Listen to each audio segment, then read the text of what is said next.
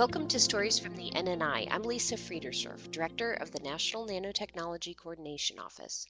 In this snippet taken from our earlier conversation, Gerhard Klimek highlights the importance of interdisciplinarity in nanoscience and nanotechnology.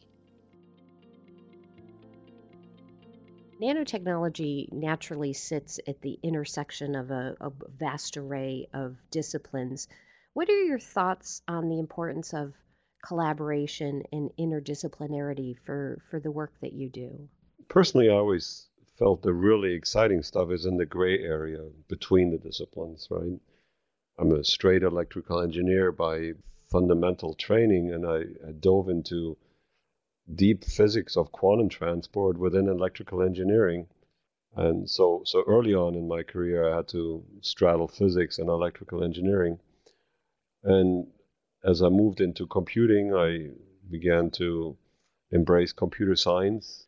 So I'm sitting square between three different disciplines in what I've been doing. You know, when you write grants these days, you have to list your collaborators of the last 4 years to declare potential conflict of interest, and I have like 150 people on that list. So that's reviewers are hard to find for your your proposals. Yeah, so it's I love it, right? And it's in many continents, right? North America, Europe, Asia, Australia, different specialties. I work with mechanical engineers in physics, chemistry, material science. I mentioned computer science. Different organizations, universities, national labs, industry. I mean, that's where the exciting stuff is.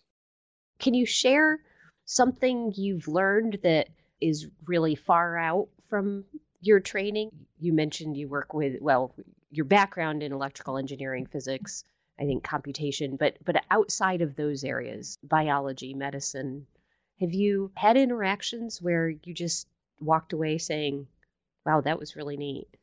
Well, we're interacting now more with nanobio researchers through Indiana University.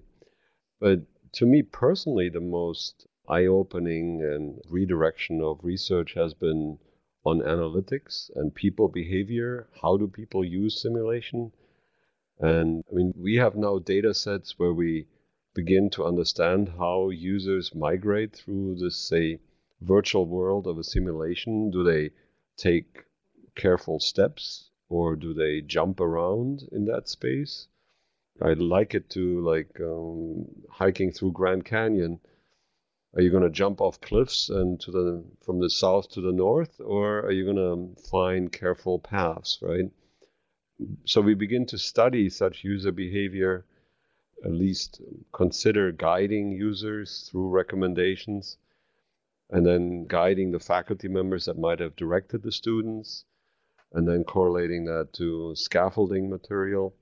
So to me, the analytics piece, the big data, quote unquote, is really exciting. And that is to me new that I'm an electrical engineering faculty member and I draw social network charts, right? I mean, this is pretty cool stuff.